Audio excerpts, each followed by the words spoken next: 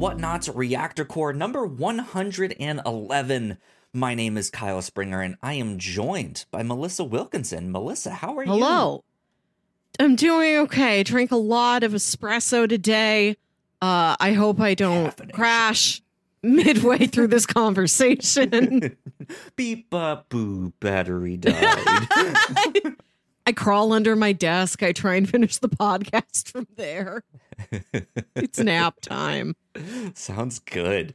Well, we are here to talk about John Wick Chapter 4. We have been anticipating this one for quite a while. Melissa, you and I do another podcast, the review show, the Whatnauts review show. And at the start of this year, we watched all the John Wick movies in anticipation for this, today, right here, right now. So we've been anticipating this for 2.5 months. Long when time. you and I watched the third movie and said, oh boy, can't wait for that fourth one. Exactly. Good for us. Not a long wait. Just March. Yeah. I'm waiting for a text from my mom in like an hour from now to see how they liked it. Or how they liked the first one. They watched the first one literally today. Because my mom was like, would I like John Wick? And I was like, I don't know, but my dad would. Absolutely. Great for dads. Yeah. And I was like, Mom, if nothing else, they're pretty to look at. So they are. Like you'll have fun just watching it. But John Wick 4. So I went to go see this the Thursday that it came out. And I am going to go see it again this Friday in 4DX, which is going to be super fun. There's one sequence in particular I am very excited for you to ride, for the chair to jostle you in the way that mimics that scene. Yeah, I think I know which one it is, and I'm interested to see what they do. But yeah, John Wick Chapter 4. Melissa, you also saw it this weekend. What did you think? What's your thoughts? I had a great time. This is a long one. This is like 2 hours and 50 minutes. I stayed all the way to the very final image on the screen, which is the in memoriam card for Lance Reddick. I think he died so close to the release of the movie that might have been the only place they could put it, is at the very end, like after the Lionsgate logo and the R rating cards appear again.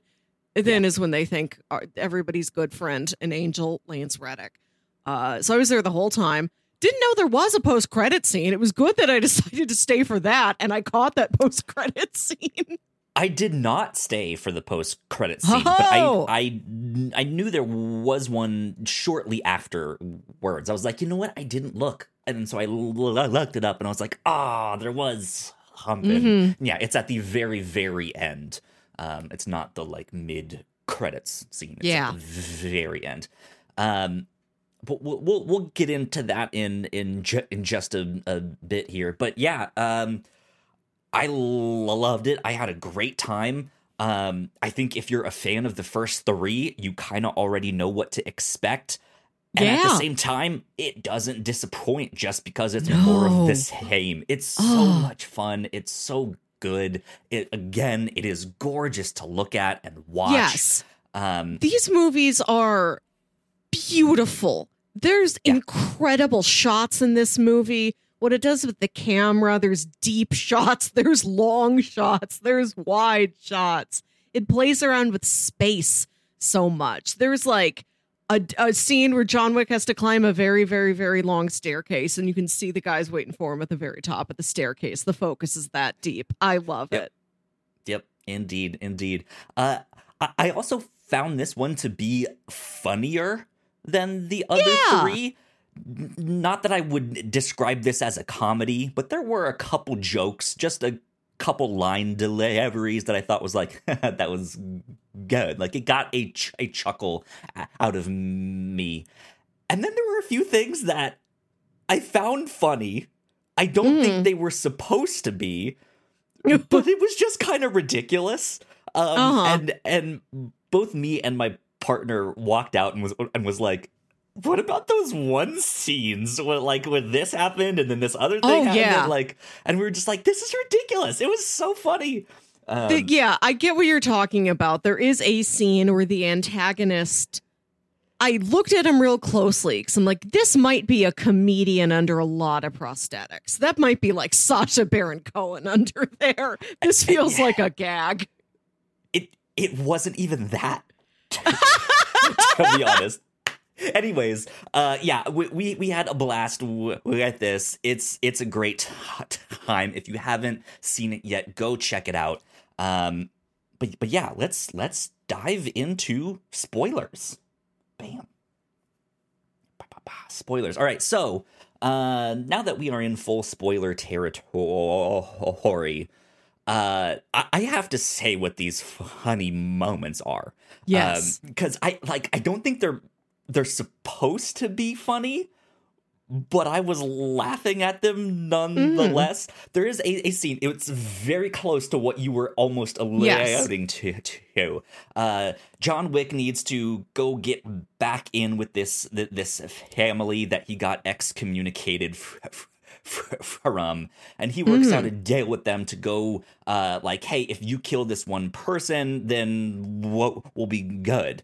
But they kind of set it up so that John Wick would be killed. It leads to this big, long fight scene in a club. Yeah. Stuff that we've already seen in John Wick before. The people in this club don't react at all to anything. Guys getting shot in the face 2 feet away, axed in the head 2 feet away. They just don't care. They are dancing and swinging, and it's not like their eyes are shut and they don't know. Like, they're looking at this and they're still just like, you've heard of silent discos. These are sightless discos. You will dance blindfolded. They just dance nonstop, and it's not till the end of the fight, after 20-30 people have been murdered, all in super violent ways, that John Wick pulls this guy's tooth out, and that's what makes people run.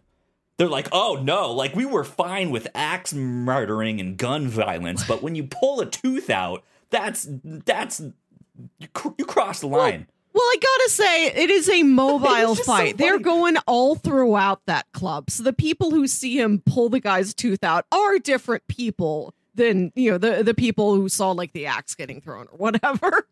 But it's just no one starts to scream and run out until the end. It's funny how long it takes.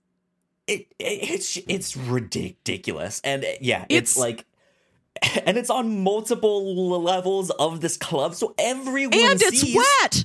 It's wet in there. It's raining inside. Melissa, this one will be on your wettest movies of 2023. Pretty wet. Some point, yeah. My favorite part of this, the antagonist. I don't remember the guy's name. I've never seen a fat guy do a spin kick before, and I felt really empowered. I really liked getting to see different body sizes fighting. He looked like one of those NFL linemen that are they're ginormous in real life, and you don't expect them to be able to be as limber as they are.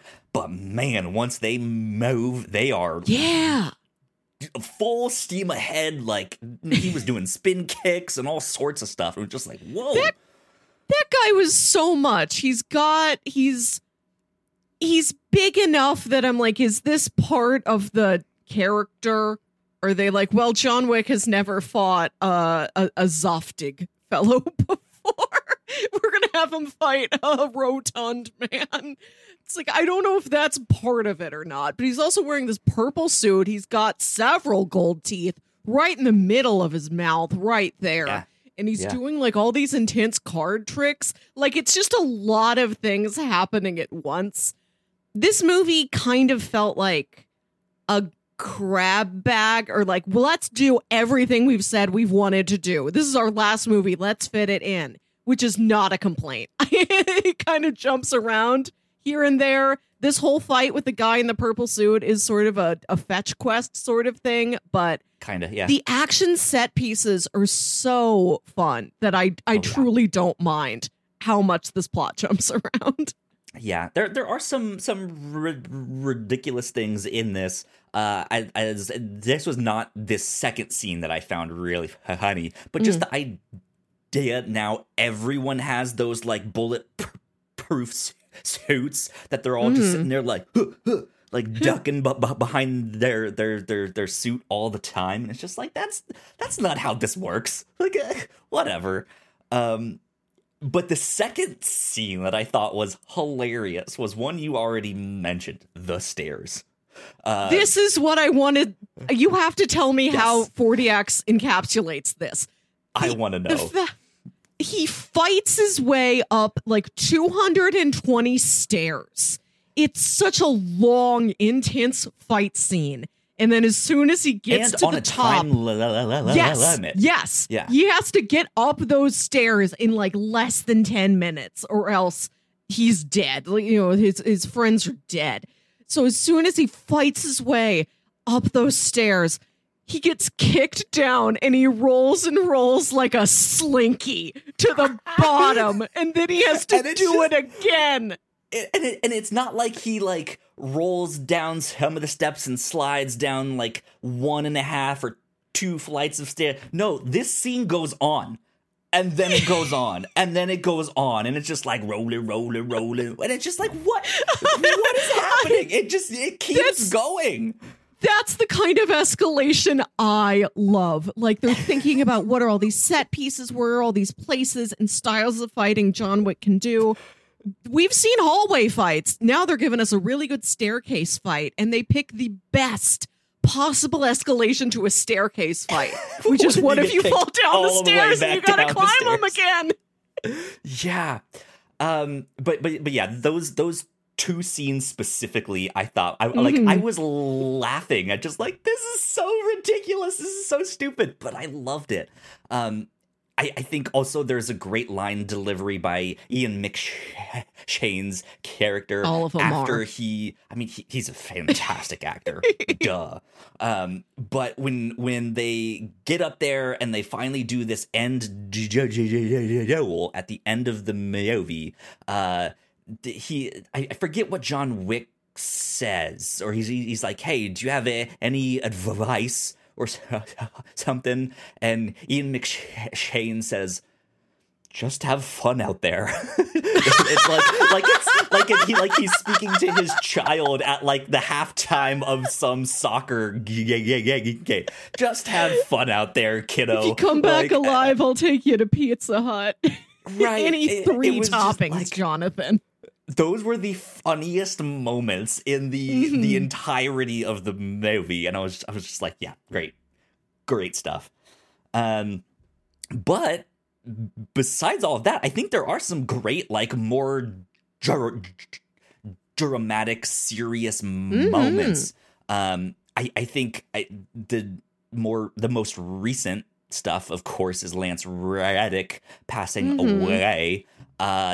I thought this was actually a great send-off for him. Very touching. That's the thing. Like,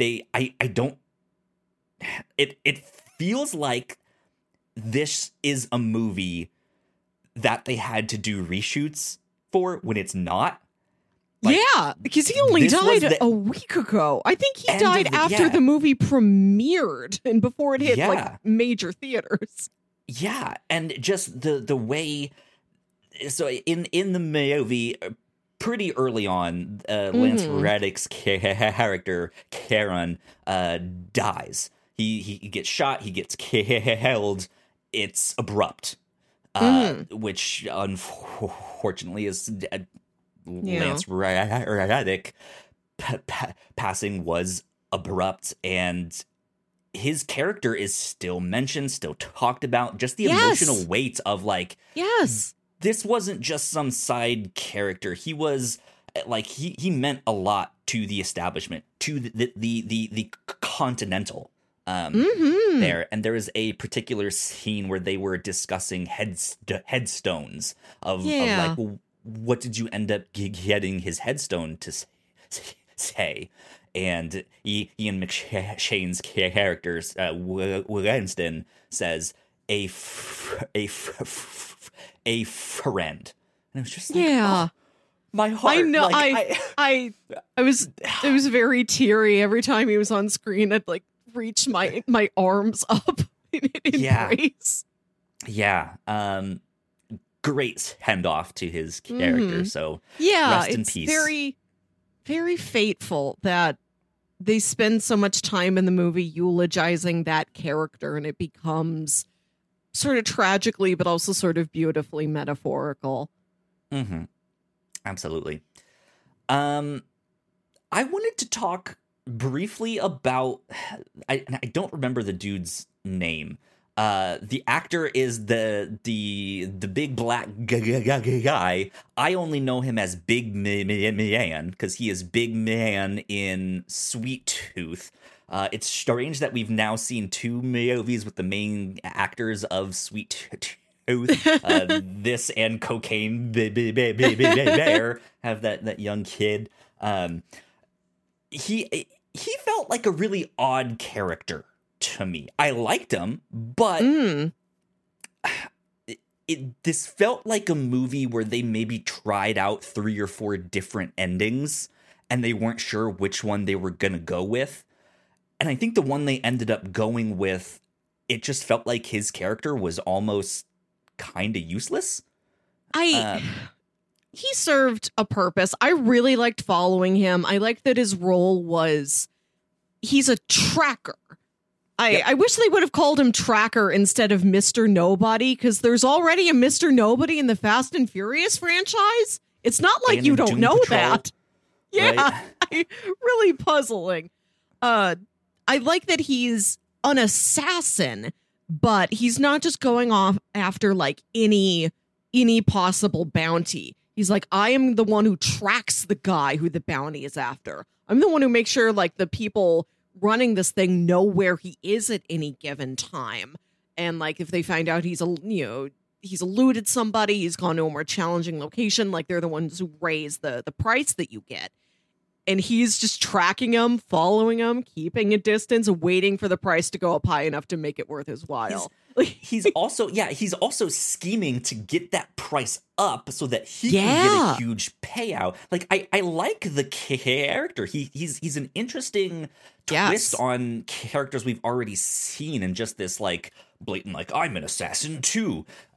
He is kind of like he's this third part of a triangle, but is not really for or against either one side. So he's hunting John, but he's also helping to keep John alive because he wants to be the one to kill John to get the reward money. So he's killing this other guy. I forget the guy's name. I'm terrible with names. You guys should know all of this now. The main antagonist. Bill Skarsgård. Yes, I don't remember his name either. It's some long fancy French name. I think, do they just call him the Frenchman? No, he's the the Marquis. Yes, the Marquis. I was about to say it's his position. Yeah, like right. Everybody's got a title we can refer to them as. He's also killing the Marquis' men to keep John alive. But at the end, like by the end of the movie, the only thing that really happens with him is that John saves his dog, which there is some, some wraparound with that. But here's why I felt like he was a character where they maybe tried a couple different endings. I was wondering if he was gonna get killed and John would get that dog instead and have to look after him there. He still has the dog from before. Lawrence Fishburne is watching that dog. But still, like it felt like, I don't know, like all of that to just have him just be like, hey, thanks for saving my dog. And that was it. It's just like... Well, there's another moment where he could have died, and John saves him. And he's sort of taken aback that he has very publicly been like waiting for the right time to kill John Wick. He doesn't have any personal animosity against John Wick. It's purely like about the money for him. He's like, you are the most wanted guy. You are the most efficient single hit I can make for my bank account. Yeah. Yeah. So, and in that moment, he then shoots the one dude who's about to shoot the dog. And so there is this like understanding between them, just being like, I owe you one, right? Like, you do your thing. I like the character. He just, at the end of the day, felt like it was like a C or D plot that almost didn't need to be there. It could have had one more beat to it. When John saves his life, when John easily could have like let this man die or killed him because he knows he's at some point going to be an obstacle, he doesn't. And I was wondering if there was going to be some line where he asked him, dude, why'd you save my life? And John Wick says, your dog would miss you. I saved you for your dog's sake. I was expecting a line like that, but I still like felt that emotion. Like, I can imagine that might have been his motivation. Finally, another thing. That actor, that's the guy from Stowaway. Do you remember? Yeah. Yep. Yeah. Yes. Okay, yeah. Now it's clicking in my head here. It's just like, I haven't seen Sweet Tooth, but this guy, incredible in the Netflix sci-fi movie Stowaway. It's a tiny little bottle drama set on a spaceship, just 4 people. He's been one of my favorite performances we've seen on the review show, and I was so happy I got to see him again on the big screen. Yeah, I think his name's Shamir Anderson. Shamir Anderson. Known as the Tracker. I'm questioning myself. Is this the guy from Sweet Tooth? Let me see if I can find his like Wikipedia or IMDb here. Television. Well, you look that up. Let's see. Lawrence Fishburne doesn't do a lot in the movie, but he's excellent. He's like such a powerful presence. What?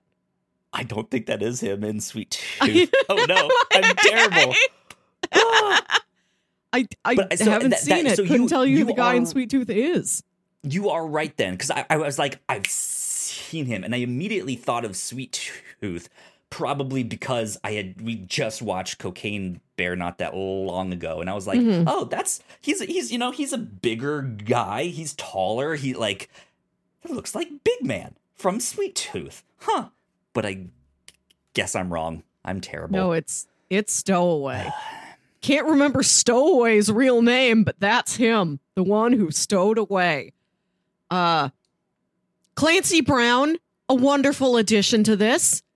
He's in the beginning, and then he comes back again at the end in a way I really appreciated. Excellent use of Clancy Brown. Between Clancy Brown, Lance Reddick, and God, there's a third person from Lost in this movie. I remember watching it going, yes, 3 people from Lost. And now I'm blanking out on who that third person was. We got... Did you remember? Oh, Hiroyuki Sanada. Oh, yeah. Yeah. Absolutely. Yeah, so let's rewind a bit here now. There's a lot to cover. Because Donnie Yen is in this movie too, and he's almost just as much like the star / antagonist of this as well. He is in he is a retired assassin that is hired by the Marquis to hunt down John Wick, and at the end of this is his champion against John Wick for this like duel that they do. I love Donnie Yen. I like that he is back in a number of stuff. I loved him in Rogue One, and he plays a similar character in this, where he is blind and is still in assassin and stuff like that. So yeah, I like his action scenes are really neat. Oh, because you've guns seen are going off everywhere, and he's still, he's just sitting there, like, has to, like, he hears certain things, and he's still just so good. He's setting up these little, like, beeping devices. I loved those because you've seen the blind swordsman before.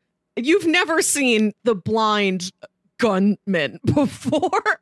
And Right, he's got these little beepers. They sound like a doorbell. There are these trackers he puts all throughout this big industrial kitchen where they're having this fight.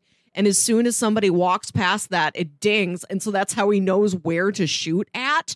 It's such a neat sequence that feels like it could be something in real life. I wonder if that is real life technology for the visually impaired that has been repurposed for this assassin character. Really creative. And I love that him and John are old friends, and he hates that he has to kill John Wick, but it's he gave his life to the table. He gave his eyes to the table. Yeah. And, if he goes against them, they're going to kill his daughter. So he's like, you know what I have to do? And John Wick's like, yeah, I know what you have to do. Like they're both very sad, but very empathetic about this situation. And I think this is a movie about John Wick, I think, trying to spare people the pain that he's been through. Because that is how I read him and the tracker of like, hey, I'll save your dog so that you don't have to go through the pain that I went through of losing my dog, which almost like that is the thing that started all of this, but also saving Donnie Yen at the end of this duel and not shooting him that last time, so that the Marquis would step in and he can shoot him and all of this stuff, so that Donnie Yen's character wouldn't have to lose one of his loved ones, which also just started John on this whole path, right? Like he's in an interesting way, he's trying to make amends for all of the destruction that he has left in his wake. And I kind of like that. Like he's still out there killing people left and right, but like is still just being like, hey, if I have the chance to save you, I will. And I enjoyed that a lot. And then the end credits scene also has to do with Donnie Yen. Do you want to give an update on what that is? Well, earlier in the movie, we visited the Osaka, the Osaka Continental Hotel, where Hiroyuki Sanada is the manager, and his daughter is the concierge, and his daughter is pretty gravely injured during a big fight that happens there, and he is killed. Donnie Yen kills Hiroyuki Sanada, and my roommate texted me and asked if I want anything from Taco Bell. Important decisions. So tempting. Life or death. And the post-credits scene is after he's been cleared, because this was John Wick's like terms of the duel. Like, me and my second, like, our records are cleared. We don't owe you anything. Or no. It's him and Ian McShane. Donnie Yen's free. Nobody's coming after Donnie Yen. He can go like be with his daughter again. So he's walking to bring her a bouquet of flowers, and passing by him on this busy city street is Hiroyuki Sanada's daughter. And the final thing you see is her just unsheathing a knife. Yeah. Cut to black. From what I understand is now because when we first see Donnie Yen's character, he is sitting a ways away from his daughter, who's out in this public square playing the violin. And when they summon him, they mention like, hey, you got closer than you're allowed. So he's not allowed to see his daughter, but now that he's free, he is. And he went back to go see her and is about to approach her and all of that, and that's when she comes up behind him and pulls that knife. So he hasn't quite reconnected yet, which is an interesting one for sure. So yeah, I we'll hold off for just a sec, because there's one more scene that I want to mention before we get to the future of John Wick and all of that good stuff here. There is a scene in this that I thought was fantastic.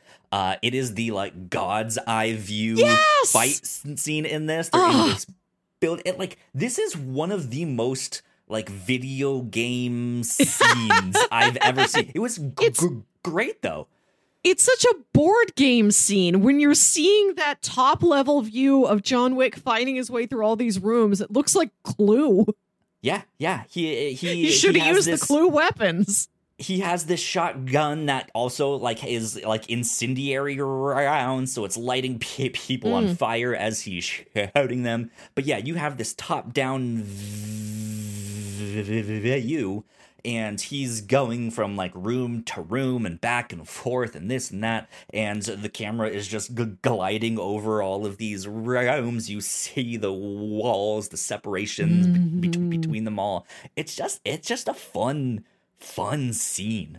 And I had a blast with that. Absolutely.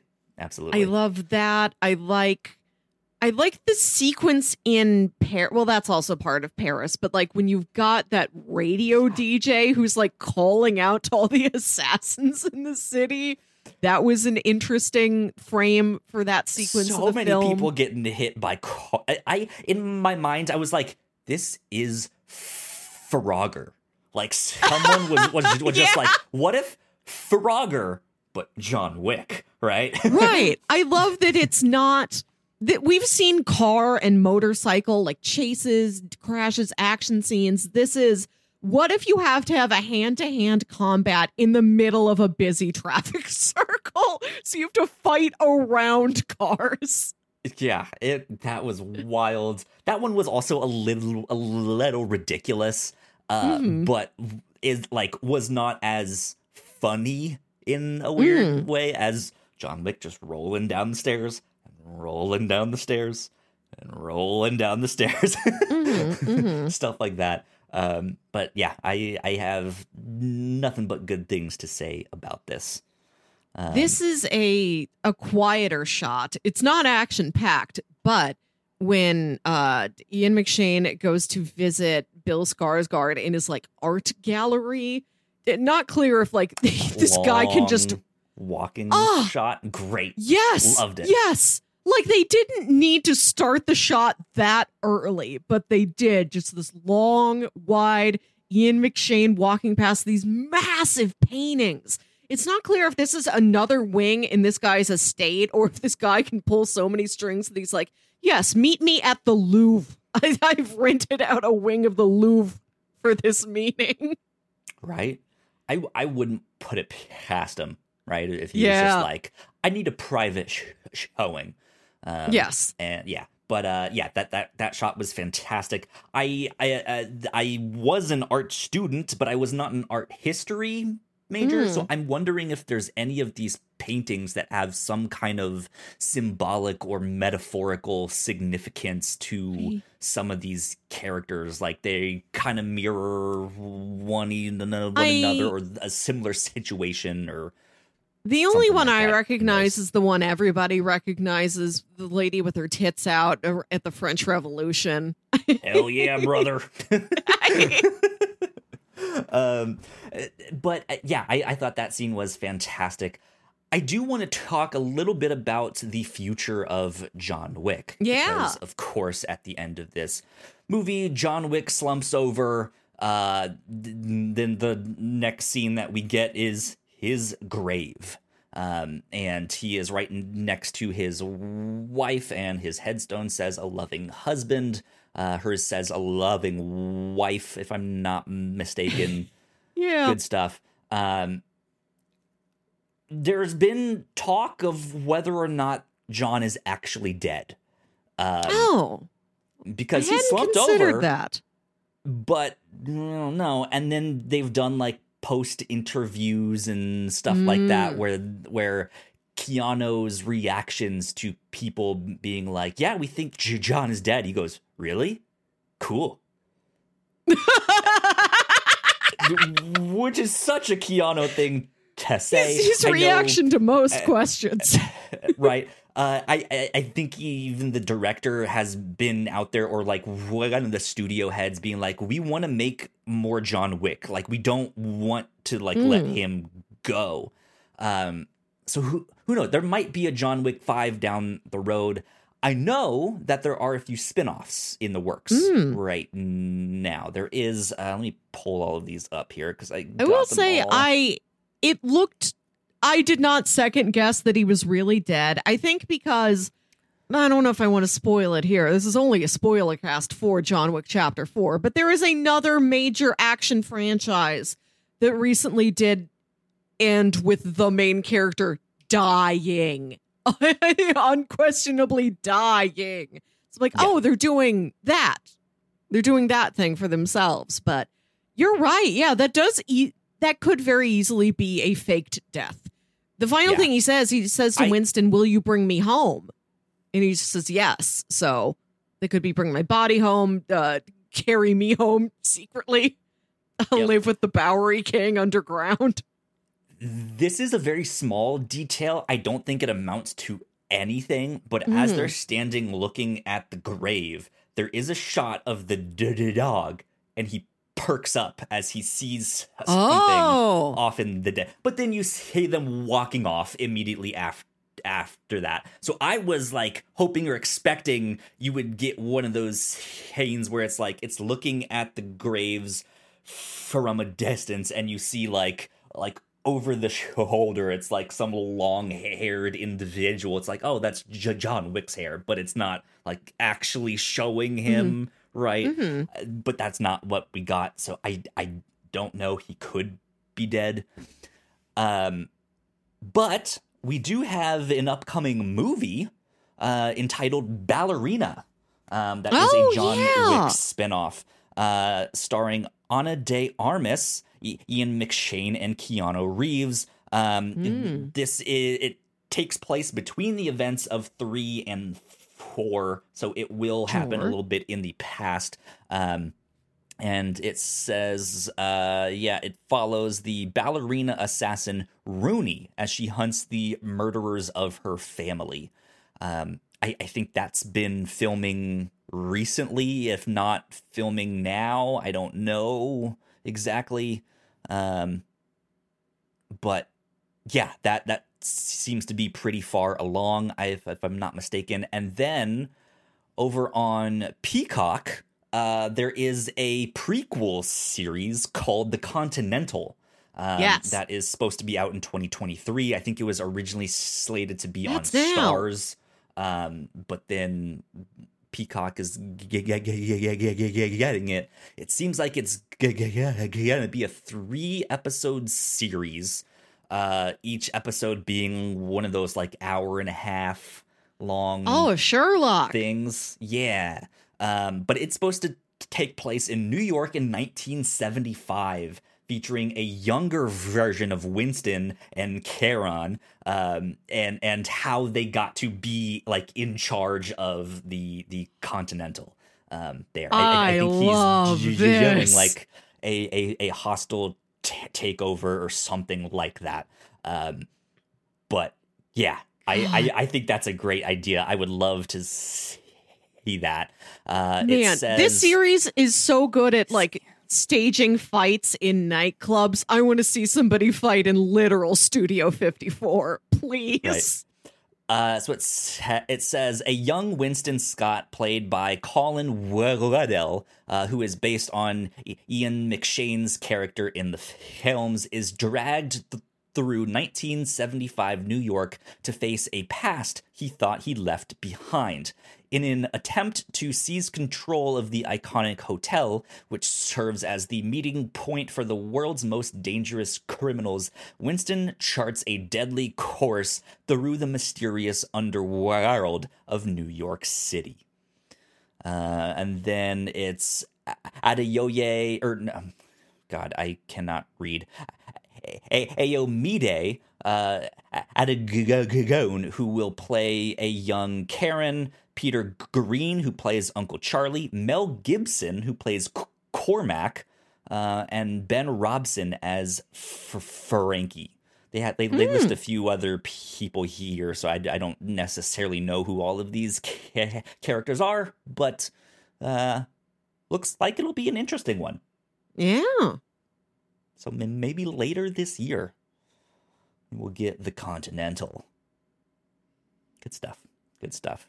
But yeah, it seems like the future of John Wick is alive and well, despite us not knowing John Wick's actual fate for sure. Yeah, I think that's a fine way to end it. He can be absolutely dead if they decide to change lanes. I'm actually A-okay with that. Yeah, or if in years future they're like, we've tried other things. We love John Wick. We want to do this thing again, which by all means, his own one. Yeah. Give Akira her own one. She was the daughter. Yeah. That went after it. Like they have such a really cool world to explore and different. They can do different time periods, like the Continental is. I think that would be fantastic. So I just want to see every Continental. I love to see all of them. I just want to do like a Travel Channel show, but it's Continentals. Oh God. But yeah, that I think is all I have to say on John Wick 4. It was a blast. It absolutely was. Indeed. Well, that about wraps us up. So, Melissa, where can people find you on the internet? You can find me on Twitter and Instagram at WilkyWit. That's WilkyWit. And listen to my other podcast, Saturday Morning Obscurities. There you go. You guys can find me at Yo Kyle Springer. And if you'd like to stay up to date with all of the stuff that we do here at The Whatnots, we are at The Whatnots on Twitter. So please go like, share, and subscribe. That would help us out a ton. And if you are on YouTube, go watch one of our other videos right over there on that side of the screen. That would help us out a ton. This has been number 111 of the Whatnots Reactor Core. We will see you all next time. Bye. Bye.